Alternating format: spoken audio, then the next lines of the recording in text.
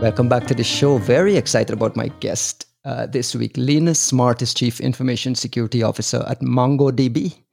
Lena, you have a fascinating history in cybersecurity. But before we start, can you just give me a sense of what is MongoDB? What's the size of your team? And how do what is your role there? So I joined MongoDB just about 2 years ago. In fact, I think today might be my 2-year anniversary. Oh, wow. Congratulations. I been- understand you. When you joined the team, it was like 3 or 4 people, right? Well, they already had people who did security, but it wasn't under a CISO. So I was the first CISO there. Yeah. Okay. Which is always fun. I think it's always easier to be the first because you're not filling anyone else's shoes. But I've been there for 2 years. Obviously, MongoDB, data platform company, rapidly growing. I think when I joined, there was maybe 800 people. We now have over 2,000. So that's just phenomenal growth in a short period of time. I'm responsible for cybersecurity, information security, and also governance, risk, and compliance. So I have 2 distinct teams reporting into me. And I have people based in Spain and London and America. And so it's a lot of fun having a global team. We're also going to hope to expand into Dublin as well because we have a big office over there. So when the offices reopen, we'll be putting some people in Dublin. So with the growth, with this explosive growth of the company, are you experiencing the same kind of need to keep up with this growth within your security program just to keep track of things? Or does the growth of the company add more workload to a CISO? It does, but we've got some very smart people who work alongside us, and we're always trying to. I mean, you're never going to have the perfect algorithm. It's like if I hire 5 more salespeople, I need point X of a security. Right. You're never going to get to that. It would be nice, but we're all human beings. But what we do, we obviously work very closely with HR, finance, the usual suspects when it comes to growing a business and growing a team, and we're also aware of people's roadmaps. So I can see if someone is going down a specific path, if someone wants to open a business in a different country, let's get ahead of that. Let's look at the cybersecurity laws in whatever country, Guyana, for example, right. And see what do we have to cover? Are there gaps? And will we need more people there? And do we need compliance in that country? So, GDPR for Europe and stuff like that. So any sort of global expansion and growth, security has to come along there to kind of pave the way. And acquisitions, you're involved in due diligence, you're involved in doing all of that prep work as well, right? So that kind of growth adds workload and burden to your thing. I'm glad you brought up Guyana. I'm glad you brought up Guyana because I was in the course of researching for this podcast. You and I have like a really interesting side career path, so to speak. We grew up with I'm from Guyana, so the education system is the British education system. Prep A, Prep B as kids, and then for standard through standard 4, you took a common entrance exam, you get into high school, and then at 16 you take this GCE exam, and then you go off to university. In my case, I quit school and went off doing all kinds of weekend jobs and so on. Your path is similar. Can you paint a picture for me, coming out of high school, where your head was at and how far away it was from where you are today? Oh, gosh. So, I'm 54. I don't know what age you are. You look to be same age group. Yeah. Same age group. 50, yeah. So, yeah. Gosh, when I left school, I was 16. I left on basically my 16th birthday. I'd been working since I was 14. I had a job in a shoe shop. Had to get some money. So I worked on Saturdays in a shoe shop. Working class family. Oh, yeah. My single mum. My mum, single mum. 3 girls on her own. God love her. She's still alive. She's still healthy. She's in Scotland. Fantastic. And she is my role model. And yeah, I mean, was university an option for you? Was that something that was not an option because of economics and the economics at the time? Yeah, I mean, even though, I'm Scottish, so you had the English-based education. I had the Scottish-based education. Is it similar though? Very similar, just different views and things. And I was put forward a year when I was in primary school. So when I was young, I was put into like the fast stream, and I didn't even think about going to university, to be perfectly honest. There was no money. I There was knew I no had to up. get That a wasn't job. an option for you. You just No, had to, just like every young lady, had look to for a earn. job. Yeah, and even then, I realised that it was not just what you knew; it was who you knew. And my And what were the friends. job? What were the jobs then? Because I can go back to Guyana at the time and look Oh, at young ladies coming out of high school system. They're basically yeah, going off to secretarial school to that's learn to it. type and learn shorthand. At the time, shorthand was a thing. Oh, I did shorthand, but we learned that in school. So I learned to type when I was 12. It was the best Right. thing I ever did. I remember it was funny. I was just talking with my The old partner about Pittman this. exam, right? The old Pittman's You did, elementary yeah. exam. I did it myself in high Oh my school, exactly. gosh, yeah. Pittman shorthand did that. Oh, now I'm getting flashbacks. Um, Exactly. but yeah, but learning how to type at the time was so I could get a job as a typist. My Interesting. auntie was a secretary, and my mum didn't work; she had to raise the kids. But my auntie was like, "Oh, it's a great job. It'll be a job for life." And I'm thinking, okay.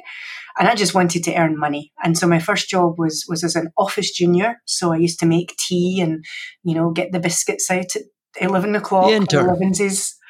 the And modern intern. I was the modern intern, yeah, but they paid me a wee bit. Right, right.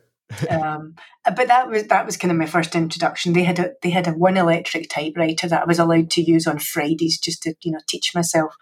And Um, get faster but and get that quick soft touch on the electric oh, I typewriter, right? won. I used to win competitions for my typing. I was very accurate and very fast, and I hope I still am. It's one of the Kids best today would things. never know what we're talking about. I know. I know when I watch someone hunting and pecking, I don't know if you're the same, but you just want to take the keyboard off them and say, just give me the Oh, keyboard. I can do yeah. it 5 times faster. So, But yeah, so that there was wasn't much around. choice. There wasn't So much choice of job. It was office junior or working in a cafe, which you know what? They're absolutely fine jobs and people who work in the food industry, I have so much respect for them. I could never do that. But yeah, I ended up having like 2 or 3 jobs just to get the money in. I used to work at night in a bingo hall and work out money and how much the winnings were in a bingo hall, which was very fast arithmetic. Um, just you didn't realize at the time that your options were limited because you were earning money, and so many that was people your weren't. option. Yeah.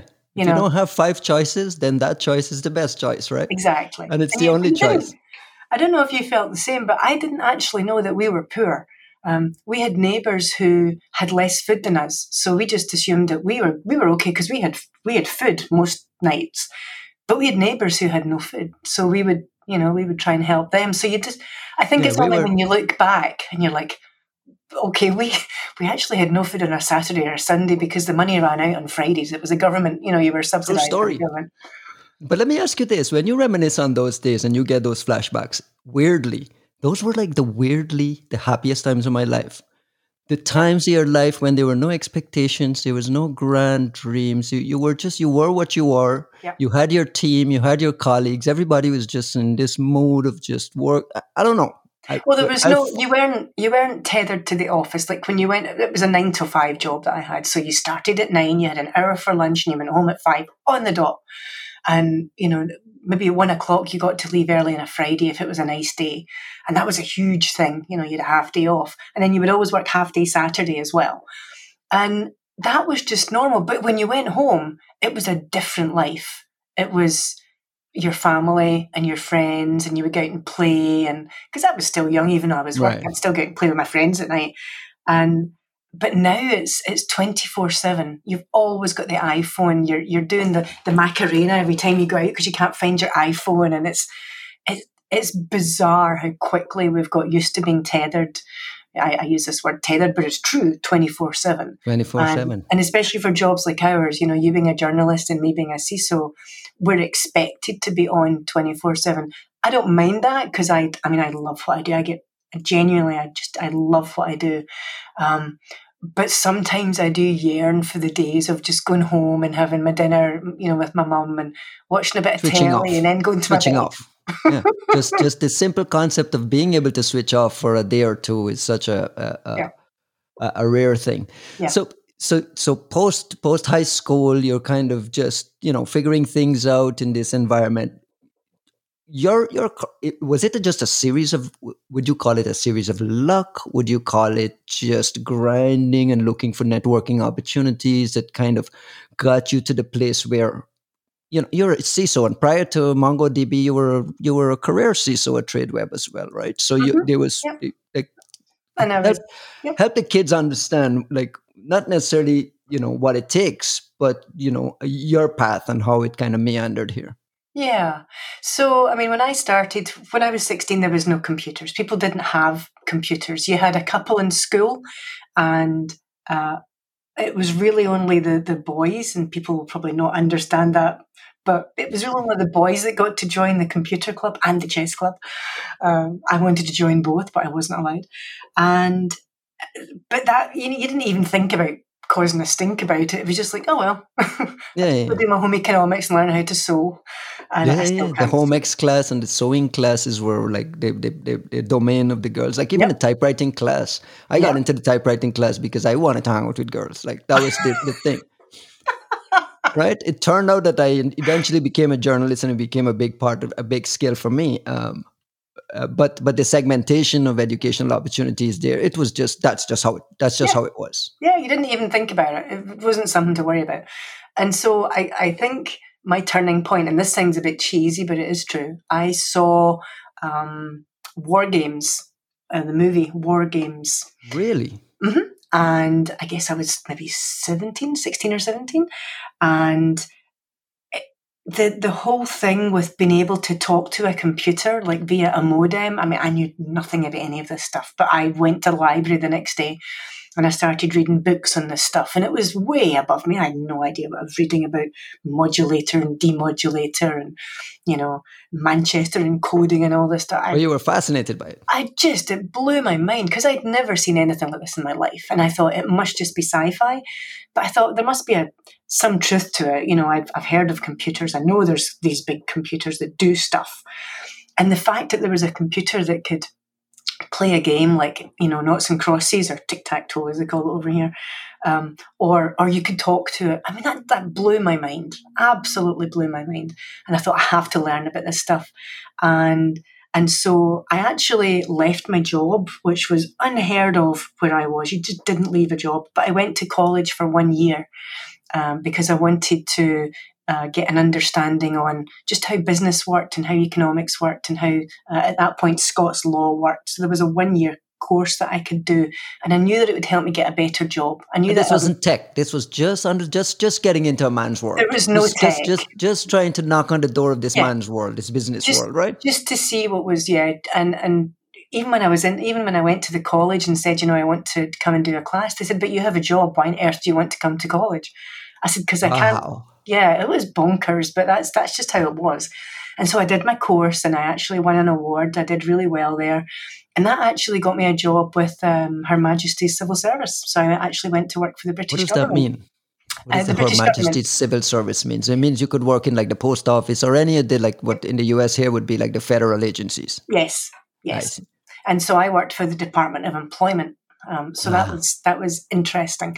And then I realized, I guess I have always been ambitious, but I would never have called myself ambitious ever. It was just a dumb thing.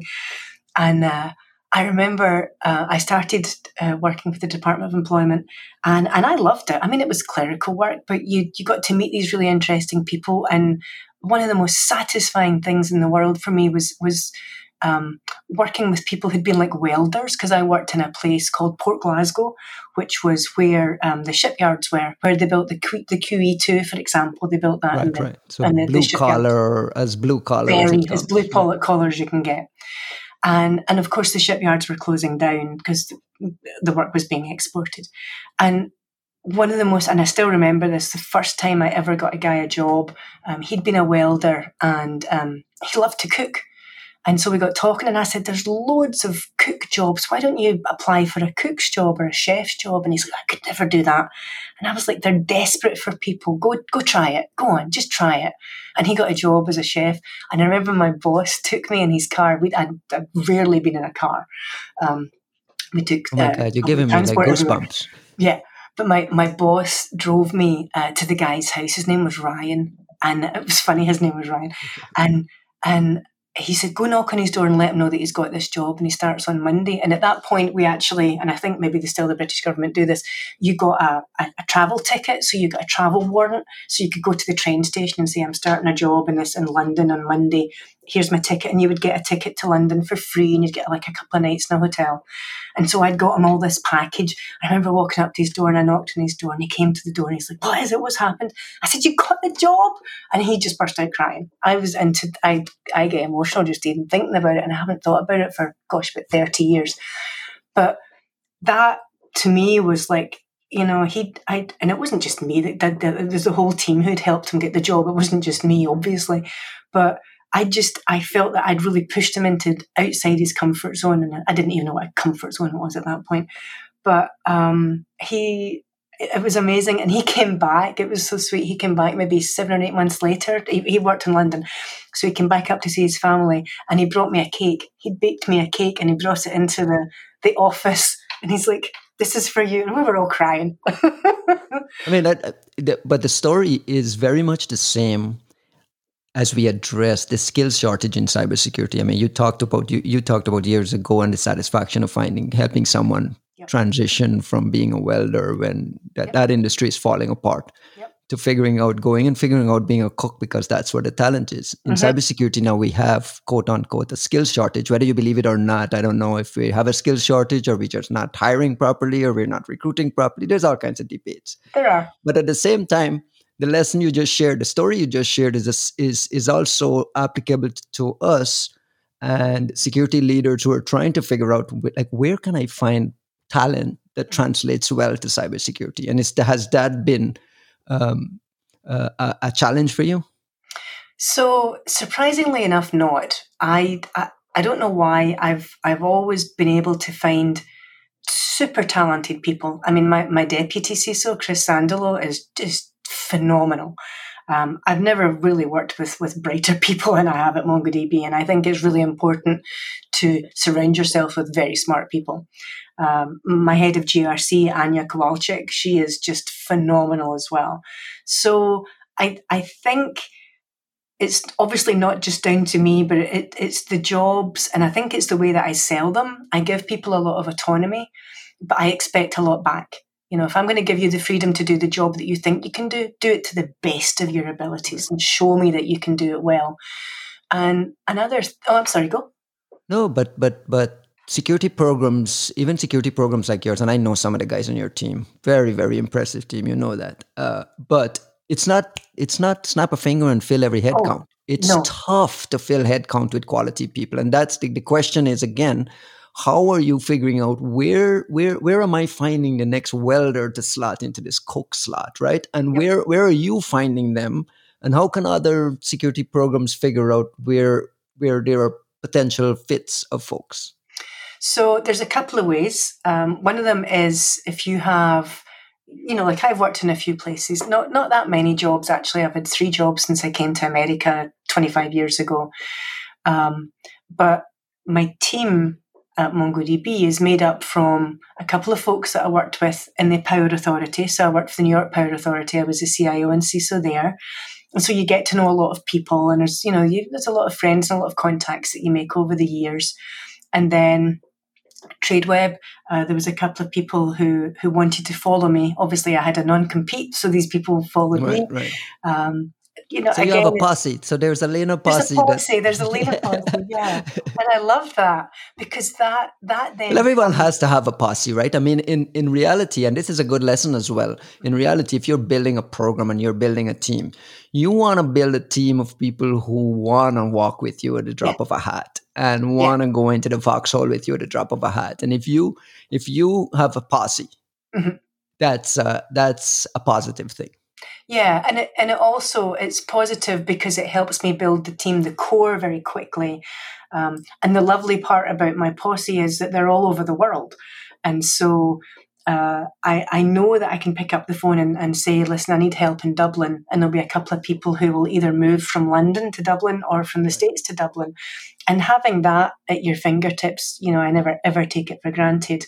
But I've had to work hard at it. I'm not the most outgoing person. I'm an introvert. I'm not, I'll be the person, like if you go to these things where you have to mingle. It's just my worst nightmare. I just don't know what to do or say. But I can always talk to my people. I know who my peeps are. And, right. And I love when I make that connection. You just know. I mean, like I'm talking about you. I could talk to you all day. You just, I think, know when you meet someone who's like on the same brainwave and the wavelength as you are, and you can just talk about stuff, and there's no awkward silence. Right. And you finish each other's sentences, and you There you already go. know, I know what you're planning just based on you sketching out an idea. I can already figure out, yeah, we've done it before. And historical knowledge and historical experience, an experience of having done it and built it 3 times before, that you can't replace that, right? It's worth its weight in gold. And also having that trust. People are not going to come and work for me in 2 or 3 places if I've dissed them or talked badly about them or did something horrible to someone else. I always try and have a lot of respect for the rest of mankind. And I think as long as you're true to yourself and true to your team, they're going to follow you to the ends of the earth.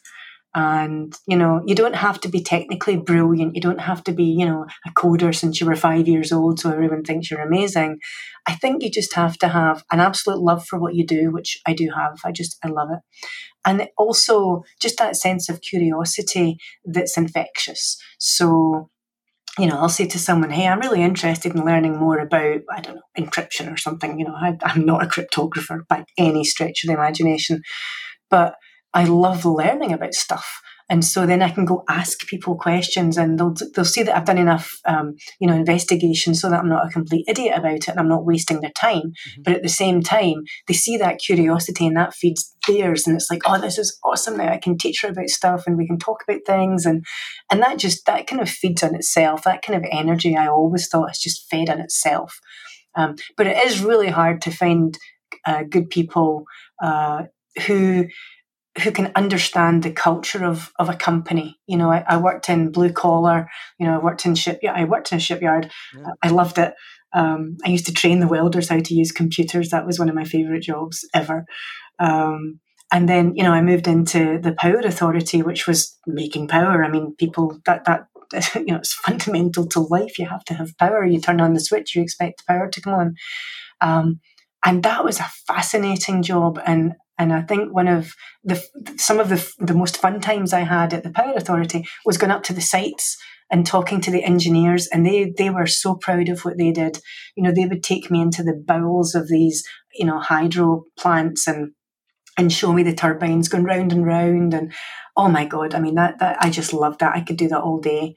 And then I would show them my world, and I would say, this is a router, and this is a switch, and this is how they talk to each other. And we actually ended up teaching each other. They taught me how their stuff worked, so I could have an understanding, and basically probably a sympathetic ear sometimes as to, why were you not at your training class? Why did you not turn up for this show and tell when you were meant to see how this worked? Well, we were keeping the turbines turning. But just having that give and take, I think, was important, because they realised that what they knew was important, but what I was trying to tell them was important as well. There has to be, I think, just respect for what each other does. You can't all be the same; it'd be boring. So. We started this conversation talking about education and access to education and, people's station in life and how it just, it just defines them and it helps them figure out their path. There are a lot of kids trying to get into cybersecurity now. Very hot market. It's a place to get in. But they're confused. Do I go get a college? Do I go get a degree? Do I not get a degree? Do I generalize or do I be specific? Do I, should I go niche and narrow? Should I go the route of certifications and get CISSPs? The poor kids it's just too much. Help the kids understand how you view the importance today in 2021 around, for starters, do you require university degrees for people to get jobs? I do not. Do you require certifications? No. No, okay.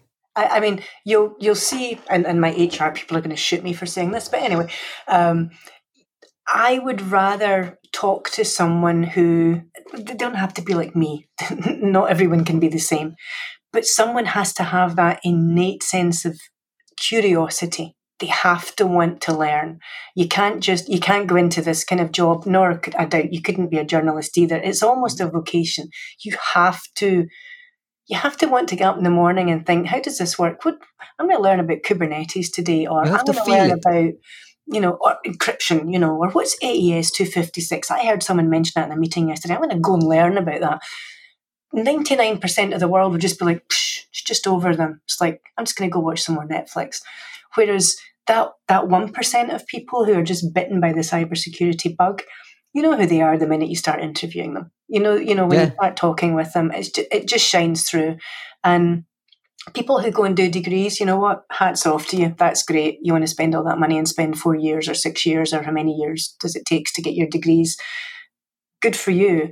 But I'll be very blunt. The people that I've interviewed for jobs in cybersecurity who have gone to university to learn about cybersecurity are about 5 years out of date. And it's a wee bit disappointing because they've not kept themselves up to date. You can go away and do your degree and get your bit of paper. That's fine. But you should also be learning yourself at night and reading and keeping yourself up to date at night, because there is so much stuff online that's free. I mean, there's just so much stuff out there. So, by all means, do your degree. If I know that a lot of jobs require a degree. So that was what I was going to say. Your peers in Silicon Valley demand it, right? I mean, but why? It's so. Well, let's have the discussion about it, because you have found that you're able to build a quality, mature cybersecurity organization without this very, very, very strict requirement. So it can be done. Absolutely, it can. So why are your peers so hesitant to open up the kimono, so to speak? I don't know. I should probably speak to more of them about this. And of course, almost paradoxically, I work very closely with MIT. I'm a founder member of MIT CAMS, and it does kind of, you'll know this saying, it tickles my fancy when I sit in a room with a bunch of PhDs. And, I left school when I was 16. I'm like, these people, they want to listen to what I've got to say. This is bonkers. And I'll phone my mum and I'll say, I was in a room with 16 PhDs today, and she thinks it's hilarious. She thinks it's wait, this is an interesting point. I don't mean to cut, but you were talking just previously about putting together this team of rock stars around you and having a posse. I don't like using the word rock stars, but you know what I mean. I know what you mean. Imposter syndrome. Does that ever sneak in? Does that ever sneak in when you're talking to Sandulo and these guys go on a weird technical deep dive path down something and you're just like, maybe not. Maybe that's not the best example, but talk a little bit. I'm so glad you brought this up, because imposter syndrome is massive. It's huge. It's a real thing. And people aren't talking about, they are starting to talk about it. I did a whole class on it. I actually did, I don't know what we call it, like an Ask Me Anything, a show and tell, if you like. And I did a whole series of it. We'd actually did 3 different talks, and our HR people took it so seriously that they went out and they got someone to do a proper, I don't know what you call it. The people who they draw as you're talking. I know they're called artists. Like Pictionary. The caricature. Yeah, but they're drawing it as you're talking it, and it was fantastic. And they did 3 different classes, and it was about imposter syndrome, and I wrote the script. And then what I did was I actually globally, this was through Zoom because obviously we couldn't travel this year, but I did the talk, and we had all of our engineers were invited. Our EMEA people were invited, Australian folks, our people in India. Obviously the UK folks, European folks, and then the American folks. And so we did probably 5 or 6 different, I wouldn't call it a podcast because it was live. But just being able to have people at my level, at the C-suite level, stand up and say, I didn't sleep last night because I was so worried. I was funny, I was just slacking with my assistant, Dawn Charles, who's phenomenal. And I said, I am so worried about this interview today with this Mr. Narain. I said, I basically didn't sleep last night because I was preparing for it. I'm telling you, if you saw, I have a 49-inch monitor. 16 screens are prep notes for you. I have notes on everything. Why? Because I don't ever want to be unprepared, because I always think in the back of my head, I don't have a bit of paper that says I'm bright. I don't have a bit of paper that says Lena went to university for 4 years and she's got a degree in some, sewing. And it keeps you up at night. It does. And I it's woke a up real every thing. hour on the hour. I kid you not. I don't. If For I lie, this my face gets podcast, bright for red this for this crappy podcast. podcast. Right. And that, I mean, but it's real. And it's all, I mean, this is the stuff that leads to burnout as well. I mean, we talk about imposter syndrome and people really, really struggling to understand that, listen, I belong. I belong here. I belong in this room. I worked at Intel. I went to Intel. And then I went to Intel and I would get on some calls with engineers designing things 10 years from today. Right. And the most complicated architecturally, you would just listen to these people use words that you've never heard in your life. And I'm like, what am I doing on this call? I don't belong in this, even in this organization. I don't belong in the room with these folks. And it really would keep you up at night. I remember, waking up with sweats because I had a call the next morning and I couldn't, I know I don't belong on this call. I don't belong on this call. But it's really interesting when these same folks would come to me to help them tell their stories because they have no idea how to tell a story, right? And my simple, what do you want to call it? Super skill is writing and telling stories. And these amazing engineers are coming to me to help them tell their stories. Then you start to realize that everyone within the cog has an important part. Every spoke in the wheel has a crucially important part. It's hard to wrap your head around it when you're not sleeping at night and you're like stressing about being prepped. But can you talk about how you cope with it? Because like the idea of you prepping for a podcast with me just sounds preposterous. Like I don't believe like a CISO should be nervous about talking to me. Screen with you? Yeah, I believe you. I apologize. You should not have. I have got because the way that I see it is it's respectful. If you're going to the trouble of wanting to talk to me, and I have no idea why I'd be interesting enough for you to want to talk to, but anyway, Chris Sandler said you should talk to this guy. He's awesome. I'm like, okay, we'll do that. So it's respect. Wait, no, don't. I agree, right? But don't you believe that there's a certain? Because I have the same thing. Like, why? Someone asked me, I had this problem recently, and someone really yelled at me about it. I'll give you the story. I was approached to keynote the Opcode conference. Matt Switches had this small Opcode conference, and he asked me to keynote it. And as I was prepping and I'm doing my slides and I'm trying to build up a story about the importance of handing over to the next generation of leaders, and we need to make sure that the next, our cybersecurity leaders are doing it. I started my keynote by just talking about, I don't know why they invited me here. Like, who am I to be giving you guys a keynote? And I started like just beating up on myself as a coping mechanism for this imposter syndrome and so on. And I remember Runa Sandvik calling me afterwards and saying, dude, stop that. Like, not only are you doing a disservice to yourself, but you're also, you're not keeping your head up for others like you, other, kids from Guyana who doesn't have any of this. Like, they need to see more confidence from you that you belong there and they can belong there as well. So there's a little bit of a downside of and a risk of, trying to be real. Yep. And again, having the responsibility of, as a minority or as someone who does not have the traditional path here, how do I hold a solid head for the rest of folks who are looking? Yep. So in terms of the imposter syndrome, and just to close out the discussion about why I prepped so much to talk with you, because I did a whole bunch of research on you. I listened to about 5 or 6 of the calls that you'd had with other people, and I thought, oh my God, if he asked me any of those questions, I'm just going to burst out crying, or I'm just going to say that my internet just broke. Are you kidding me? So it was... So I might have over and I've been recording for 33 minutes and 55 seconds. You haven't felt that yet, right? No, I've been loving this. I could do this all day. Right. And I don't know why I got so worried. But and I'm sure you think the same way. If I hadn't prepared, I would be waiting for that other shoe to drop. I'd be waiting for you to ask me a question that I didn't know how to answer.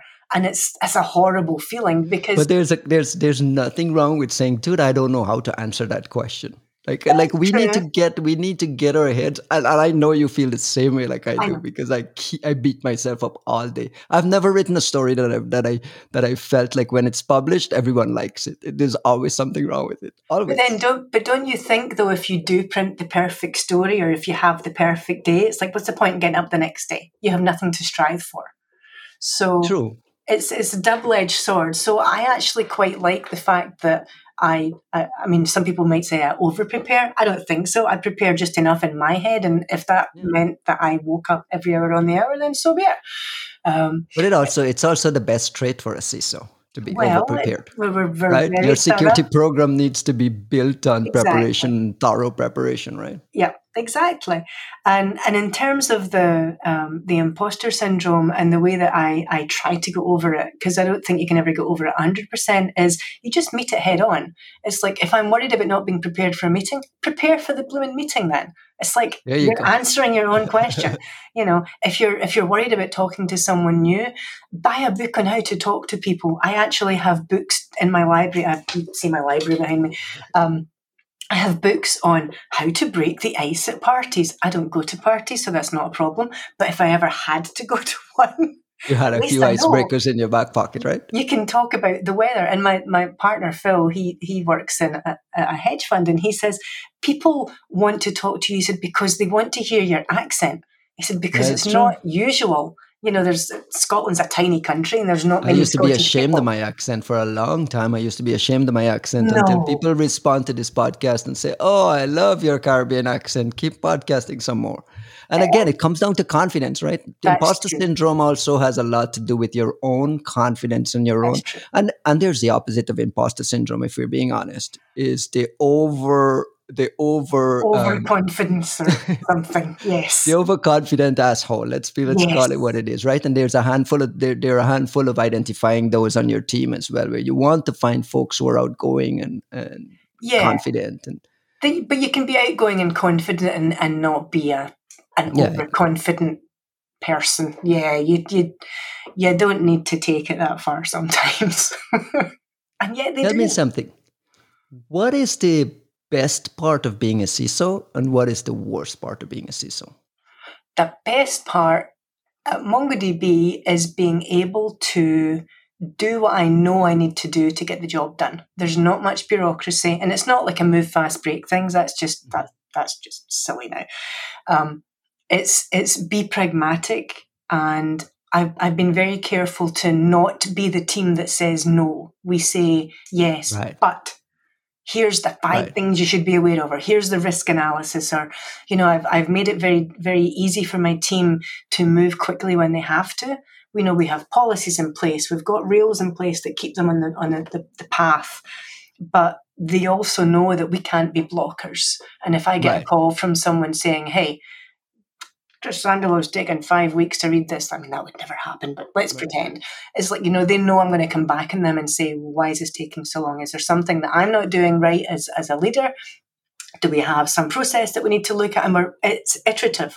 We're actually in the midst of looking at one of our onboarding processes because it's taken too long. It's like, we need to look at each process and see where we can refine it. And you asked earlier about getting bigger.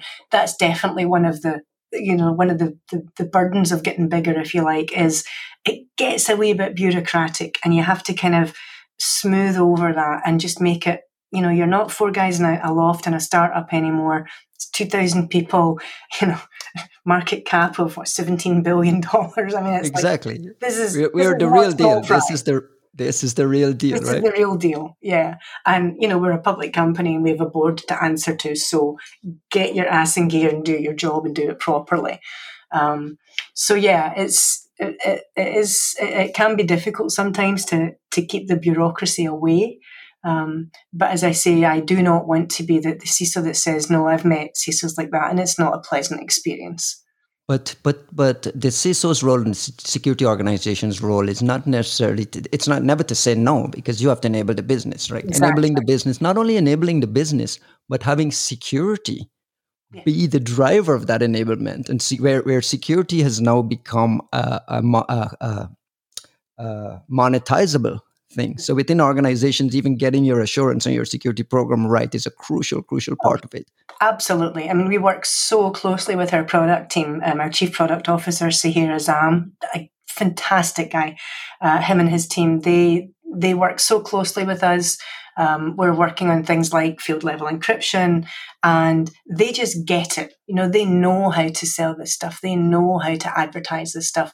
And then behind it are the experts like Ken White, who's our cryptographer. These are people at an expert level that I've just never met before. I mean, just their depth of knowledge is phenomenal. And they're willing to sit with my team because they know my team is new. They're willing to sit with us and teach us. And, we do like Ask Me Anythings, and we do like lunchtime meetings where we can, Ken has done one of these meetings with us where he will teach people as much as he can on here's field level encryption. Here's how it's good for customers. Here's how it's good for this. Here's how it's good for that. And people will be able to ask questions that they might otherwise be, to your point about imposter syndrome, they might not want to ask them because they don't want to look like an idiot. Whereas when we're all in the room, Ken's the genius, we're all idiots. So it doesn't matter. Does post-pandemic work from home and distributed workforce now make it a lot more difficult for you to not say no to things? And I know there's like, I'm talking to CISOs and people defending organizations that say, dude, we have to start saying no a lot more to a lot of shadow IT and some of the things where, we're not responsible for managing someone else's home network. So, I mean, how do you enable the business and not be the organization that says no in a pandemic work from home world when attack surface have expanded in such a way that now you're just like, how do you balance that? So, and again, it's down to the teamwork. I think we've got a really good IT team. And so we work very closely with them. They've hired a couple of real experts as well who understand your world as well, like audio visual. It's not even security we have to be involved with now. It's enabling all these little productivity things. And the microphone I'm pointing at that you can't see. But anyway, all the stuff that we hadn't thought about a year ago. It's like, what, should I be plugging in this USB mic? Because I don't know who's listening to my conversation, or, we're using Slack and we're using 24/7 Slack. It's like, who's listening in? And again, I think it's down to clarification of people's roles and responsibilities. That's one thing. And that's a big mouthful for people who should know better. They should just do the right thing.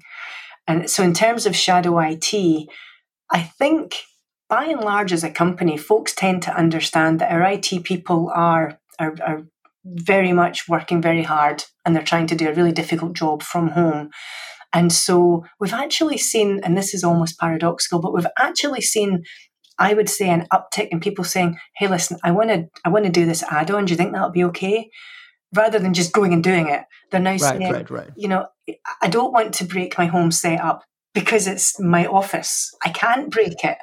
And I know if I put this add-on on, something bad might happen. I'm going to have to face up to it. I'm going to have to tell someone.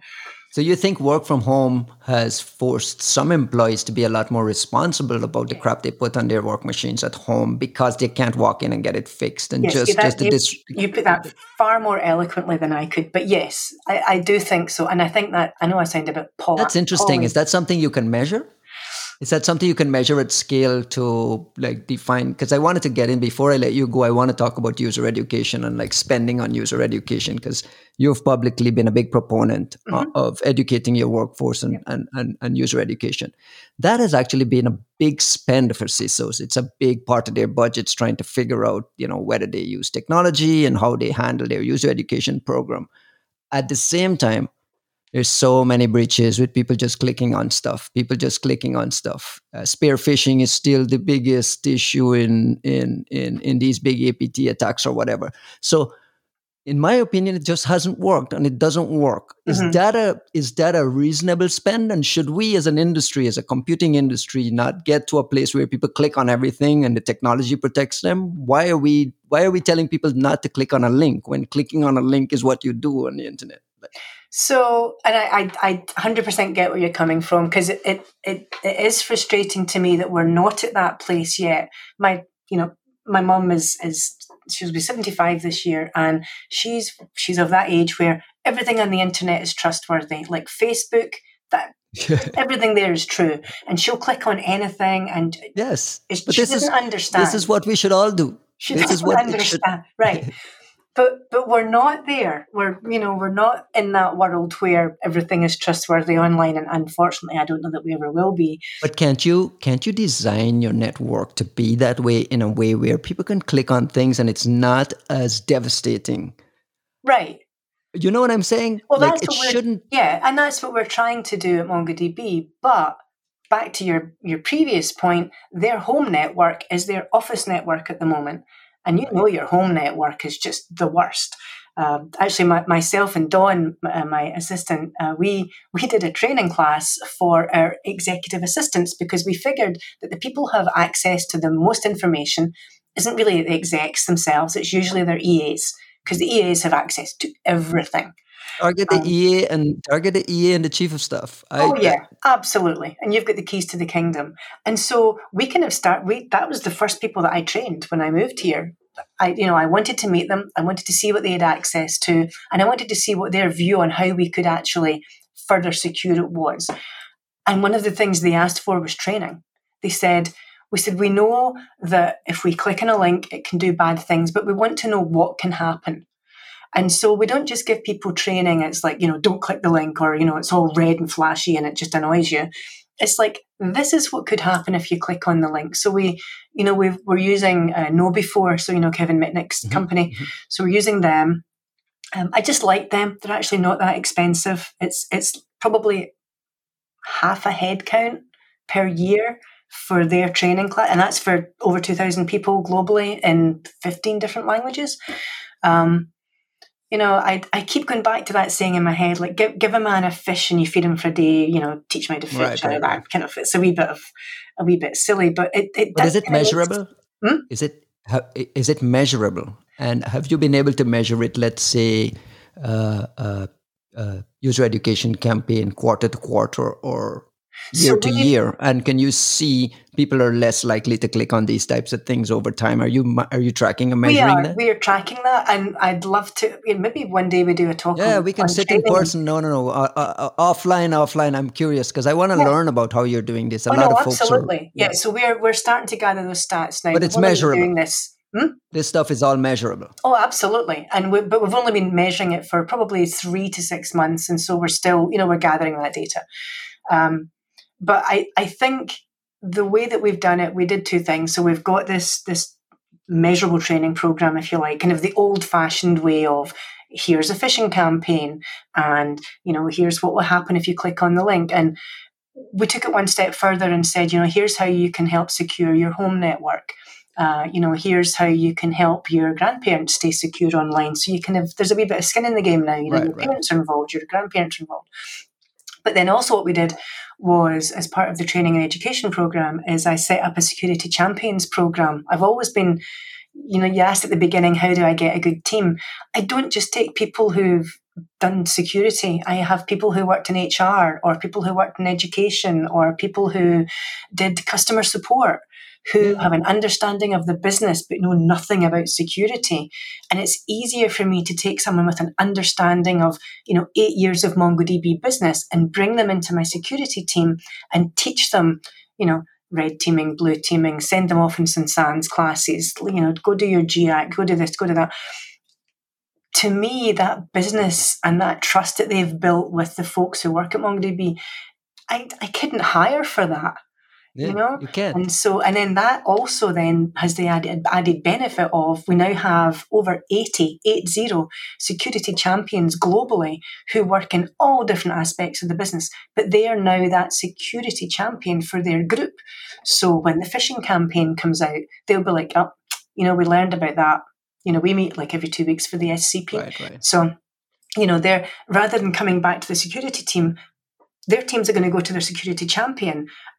There's skin in the game. There's somebody that they know, that they sit beside every day, who's getting some training from the security team to be their kind of, I wouldn't call them an expert, but they could be if they wanted to be. Right.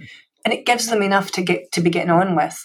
But this is a more holistic look at the user education piece, which is encouraging, because the user education piece in most companies is, here's a phishing email that usually looks like something that's happening in the news lately. They get people to click on it, and then they punish them by getting them to look at the 45-minute video because you clicked on something. That's what passes for user education in a lot of organizations. It's awful. And I know that we've all worked in places before where I had this conversation once. So it went along the lines of, well, we should fire people who click on a link 3 times. And I said, okay, let's just talk through that. what happens if our CEO clicks on a link 3 times? And there was just silence. Show him the data, you'll see the CEO is actually the guy who's clicked on it 6 times. Yeah, exactly. I said, you can't have arbitrary rules like that. It either works for everybody and you fire the CEO, which is not I don't want to go down a rabbit hole, but like a lot of our shadow IT problems is driven by executives using bad messaging apps and so on. So I could tell you some horror stories. Before I let you go, you didn't answer the last question around what was the worst part of being a CISO. Oh, is it the stress and do you have stress and anxiety about assumed breach and oh my gosh, am I going to be in the headline tomorrow? You don't have that. I worry about talking to journalists. I worry about I worry about things that I have control over. I don't have control over the entire security world. I worry that there's so much hate on the internet that people are killing themselves over it. And I hate when people ask me as a CISO, one of the worst parts of my job, I guess, is when I can't fix someone's problem. Because, it's funny, and I don't know if this happens to you, but, sometimes I'll get a call like, can you come and fix my home Wi-Fi? It's like, well, why would you think I would know how to do that? I can't fix fiber optic cable that's been snapped because your kid snapped it with scissors. No, not doing that. So I think the worst part is having a lot of experience in the security world, but still not being able to fix all the problems. Like, why do we still have passwords? Why? Why do I have to have 147 separate passwords? Why? And then lastly, as a CISO and as the head of a security program, you get to see, or the folks on your team get to do a lot of the reviews of all the security technologies, all the fancy blinky boxes and all the snake oil and all the amazing bits of technologies. Out of that, without getting into companies and plugging any companies, what areas of innovation do you see that is pretty promising and enticing and things that, like an area of security defense innovation or technology that you like or you're impressed with? Something that I think really helps my company. Damn, I can't even stump you with one question. See, you're over-prepared. I couldn't stump you with one question. No, I've got my answers written down already on this. Just curious about what you're seeing folks are pitching to you that look interesting. The really interesting stuff that I'm seeing is, and this might sound boring, but there's a reason behind it, is automation of governance, risk and compliance programs. So gathering that evidence that auditors want to see, because it takes so much time from our engineering group. It's just not Is funny. It automatable though? A lot of it is, but therein lies the rub, because now engineering's got to trust us. They've got to give us access. They've got to give us read-write access, sometimes at root level, to gather this information. So it's getting that balance right. Do we very tricky, right? Yeah. Or do we, what's that third-party tool that we're using? Is it all in the cloud? What other avenues of vulnerability does that open up? But I think if people can get their head around that, and I've been talking to a few startups about this as well, there's a lot of interesting stuff coming down the pike. But it'll be interesting to see where that goes. I think that could be a huge revenue spinner, but it has to get done right. Otherwise, that's your pivot point. That's your keys to the kingdom. And the friction point is that communication and trust from engineering, right? To give you that level of read-write access to make the data actually meaningful. We're touching their baby. We're going after their. That's a tractable problem. Is that a solvable problem? I think it is. I think when you, but it has to be measurable. You have to say, look, this is going to save you 2 headcount a year. If you let us automate these 3 things, you've got 2 people back who can do innovative things instead of gathering evidence for a FedRAMP audit or something. Right. You got to come back. We have so much to touch on. I want to figure out how do you find people to build these automation tools? How do you retain them in Silicon Valley when salaries and RSUs are through the roof? How are you competing in this environment? Is Silicon Valley broken? Like, there's so many things we got to talk about. Please come back. And next time you come back, you'll be banned from preparing. No Google tags. I don't know how you're going to do that. We'll just sit and shoot the breeze. That will be fun. I really, really enjoyed this, Lena. Please come back another time. Thank you so much.